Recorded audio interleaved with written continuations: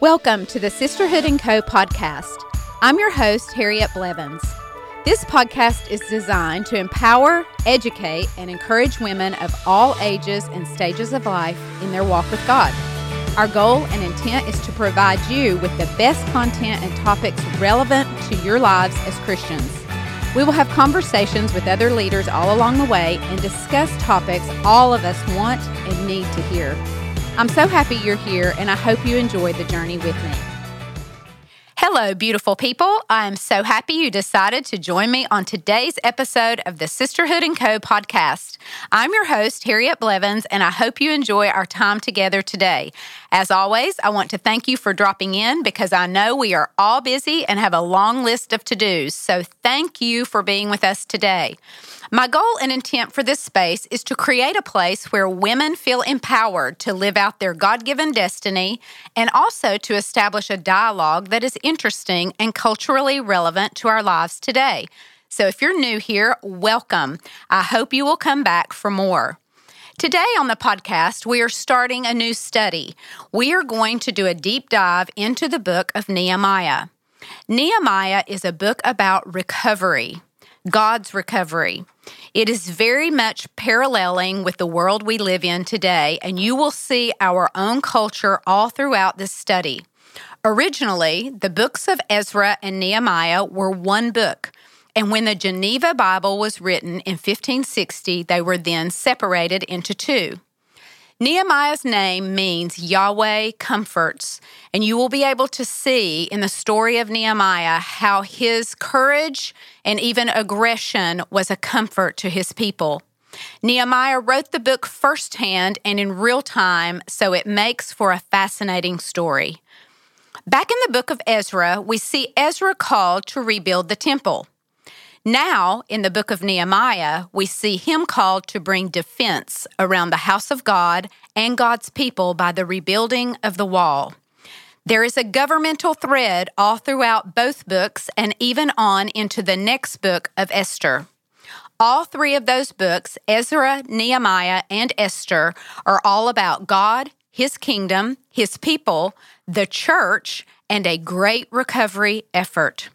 What I want us to remember during our study time is that God has a plan and a purpose for everything, especially His kingdom. God ordains that something exists and that what has been lost or damaged from that initial purpose needs restoration. This is a vivid picture for us today in what's taking part in the recovery efforts of God. So you and I have a part to play in that. We have to take part in the recovery effort of God. God will not be defeated. Even though Satan comes to damage and destroy, there will always be a recovery back to God's original design. This book shows us the blueprints for recovery for today. We're going to travel through chapters 1 through 6 and take a look at this extraordinary man of God. Now, we know very little of him. We do not even know which tribe he is from. He is the son of Hakaliah, which I'm sure if we did a deep dive into the genealogy, we could probably trace it back to the tribe, but it doesn't tell us.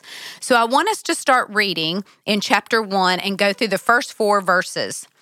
It says, "These are the words of Nehemiah, the son of Hakaliah.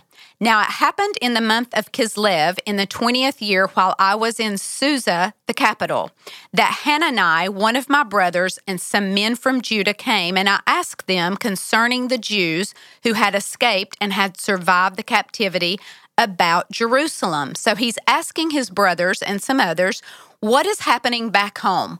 What's happening with my homeland, my nation? What's happening in the city of Jerusalem? And they said to me, the remnant there is in the province who survived the captivity, and they are in great distress and reproach, and the walls of Jerusalem are broken down, and its gates are burned with fire. Now it came about when I heard these words that I sat down and wept for days, and I was fasting and praying before the God of heaven.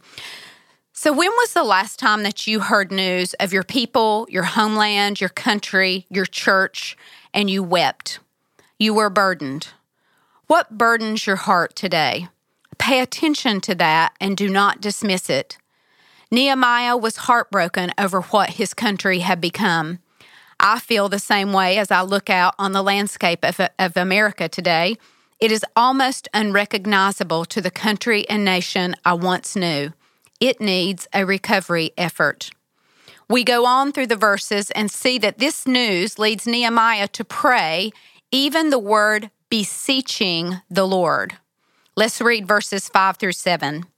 And I said, I beseech thee, O Lord, God of heaven, the great and awesome God who preserves the covenant and loving kindness for those who love him and keeps his commandment. Let thy ear now be attentive and thy eyes open to hear the prayer of thy servant, which I am praying before thee now, day and night, on behalf of the sons of Israel, thy servants, confessing the sins of the sons of Israel, which we have sinned against thee. I and my father's house have sinned. There's some accountability. We have acted very corruptly against thee and have not kept the commandments, nor the statutes, nor the ordinances which you commanded us through your servant Moses. That's reading down through verse 7. Here we see his personal accountability. We see a picture of repentance and the turning back. To the very end of the chapter, we see these very simple words in the end of verse 11. Now I was the cupbearer to the king. We see that Nehemiah was a common man. He had no noble bloodlines. He had no big career. There was nothing standoutish about him, just a common man. But pretty soon, we see this common man get the answer to his prayers. Most accounts of Nehemiah that I could find speak of his aggressiveness in this situation. And I think that's important. You're going to hear me talk about that in every episode. Nehemiah was aggressive in his purpose. If you and I are going to see change and recovery in our own world right now, it's going to take some aggressive action on our part. And yes, you heard me, us. We can't just hope and pray that so-and-so goes and does something. You and I, we have to act. Even as the cupbearer position held no authority, it did carry influence. It was a position of complete trust and gave him direct access to the king. Now, here's a side note. Most cupbearers in that day were eunuchs. We never hear of Nehemiah having a wife or children, and he was allowed access to the queen. So we can draw a conclusion here with those facts that he most likely was a eunuch. But the king takes notice that he is sad. His face looks very different than it normally does, and the king asks him why. The Bible tells us that Nehemiah was afraid when he was asked that question, why are you sad? And he prayed right in that moment, and he must have just prayed in his mind and heart to the Lord, and then he spoke his request. So we're going to go to chapter 2 and read verse 5 and 6. And this is Nehemiah speaking. He said, and I said to the king, if it please the king, and if your servant has found favor before you, send me to Judah, to the city of my father's tombs, that I may rebuild it. See, he's not asking somebody else to go do the work. He's saying, I will go rebuild it. Then the king said to me, the queen sitting beside him, how long will your journey be, and when will you return? So it pleased the king to send me, and I gave him a definite time. So that's verses 5 and 6. So here we see favor.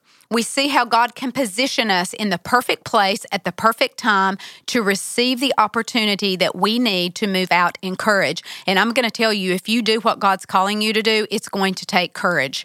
We need courage today. This is going to take courage for Nehemiah. So what would have happened if Nehemiah just stayed in his fear and refused to speak up? Well, we know what would have happened, right? Nothing.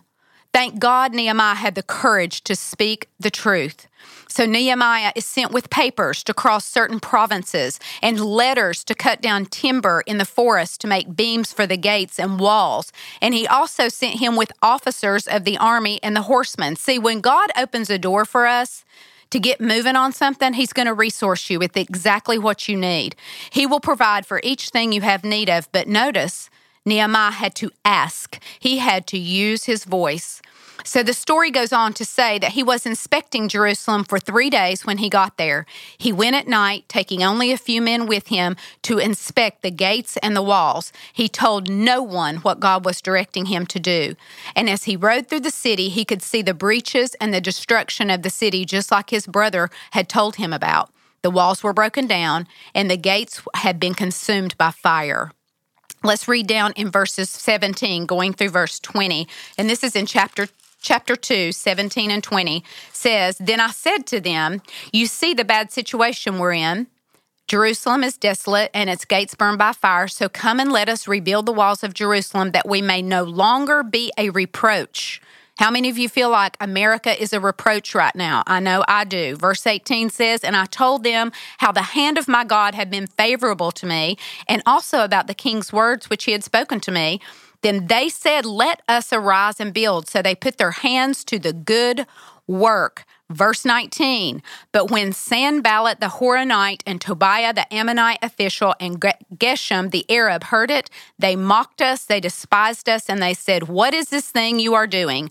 Are you rebelling against the king? So I answered them and said, the God of heaven will give us success, therefore we are his servants, and we will arise and build. But you will have no portion, you will have no right, and no memorial in Jerusalem." See, here we have literally the enemies at the gates. They're always fun, aren't they? When you see these enemies at every gate that you cross in life, there will be enemies there. Anytime God calls us to build, recover, reclaim, reestablish, there will be enemies at the gate. You can count on it. Go ahead and give them some names. Have an answer ready for them, just like Nehemiah did. Then chapter 3 goes on to lay out in great detail the name of each man and each family who set about to rebuild their portions of the wall, the portions that were closest to their homes and their land. Then they would consecrate and hang the doors upon it. And then when I got to verse 12 of chapter 3, I had to stop. It says this, "And next to him, Shallum, the son of Halohesh, the official of half the district of Jerusalem, made repairs, he and his daughters." The daughters, God bless Shallum. He was the official over half the district, and he took his daughters with him to rebuild and recover. That's us. That's us, girls. Stop shrinking back because we're women. We're daughters. Rise up, use your voice for such a time as this. Aggressively go after what God is assigning to you for this time and place in history. See, this rebuilding and recovery effort meant everything to me, Nehemiah. He was passionate about it. Do you know what the word passion means? It means that you are willing to sacrifice for something. You know how everybody's like, well, this is just my passion. I'm just really passionate about this. I have such a passion for blah, blah, blah, whatever it is. What are you passionate about today? Because that means that if you're passionate about it, you're willing to sacrifice for it. See, Nehemiah was willing to sacrifice for the defense of his nation, its borders, its boundaries, and its people. He was willing to do all it took to get the job done. His love for the Lord and his love for his people compelled him onward. Now notice the voice of the enemy that was introduced in chapter 2, verse 19. He says, "Are you rebelling against the king?" See, those words were meant to immediately instill fear and intimidate Nehemiah and the people. It was meant to stop them dead in their tracks and to even retreat for fear of being called treasonous. The enemy will do the same to you. He will use the words of other people to intimidate, smear, and slander you, and he will even use complete lies if necessary. I love Nehemiah's response in 2:20. He says, "You will have no portion, no right, and no memorial in Jerusalem." He is basically saying, hey, y'all, you're on the wrong side of history, and I'm arising and building, and you will have no part of any of it. Some of us may need to turn on the enemy today and say the same thing to him, whether it's through a person or an evil spirit. The wall had to be rebuilt for the protection of the people of God and his house, the temple. Today, we are that temple. We also have physical walls that protect us. I bet every last one of you listening to me has walls up in your house and a front door that locks. Why? Not because you don't love the people outside your house, but because you love what's inside of your house more. Walls aren't about hate. Nehemiah wasn't rebuilding because he hated anybody. He was rebuilding because he loved his God and he loved his people and he loved his country. Walls are way more about love than they are about anything else, and protection. Now, I told you this story would correlate with some of what we're currently facing in our nation and culture. I love how the Bible speaks to every single thing we ever need. It never leaves a stone uncovered. There is nothing we are facing today that hasn't already been faced in the ages past. This is our blueprint for today. All right, so next week we're going to dive deep into the building of the wall and the next part of the story. So I hope you heard something today that awakened your spirit woman to act, to do something, to use your voice, to begin your own recovery efforts. Let me pray for you today as we go. Dear Father, thank you for this time together today. Thank you for your word that is alive and sharper than any two-edged sword. We always want to find ourselves settled in your word as our foundation. And thank you for Nehemiah and his lesson to us on courage and aggressive obedience towards you, Lord. Today, I pray for all my friends listening. I ask that you would help us know and understand our assignments during this time in history. We know we are more than mere matter taking up space and time, so show us today how to take our place in your great story, history. We love you, Jesus. We belong to you, and we thank you for your great love and kindness that always leads us onward. In your name we pray, amen. Okay, each episode I like to leave you with a tip of the day, so today's tip is go buy yourself a plant. But Harriet, I don't have a green thumb, me either, but hear me out. It's important to surround ourselves with life. Plants do that. Plastic plants don't. Remember us talking about the plastic people, how they kill beauty? Well, plastic plants do too. Life's too short to surround ourselves with fake stuff. So go and buy yourself a little grocery store green plant for your home. Look up the species and learn how to care for it and watch it grow. You will be amazed at how it brings life to you. Pretty soon, you will buy another and another. If you still love a beautiful faux arrangement, mix it all together, but bring in the real stuff. You will instantly see the fake when the real is present. That is really true. So get yourself a plant and send me a picture of it. And I bet you'll be surprised how easy it is to cultivate the life of that plant. And that's all I've got for today. So I hope you'll join me again for the next episode of the Sisterhood & Co. podcast. Go make your life awesome.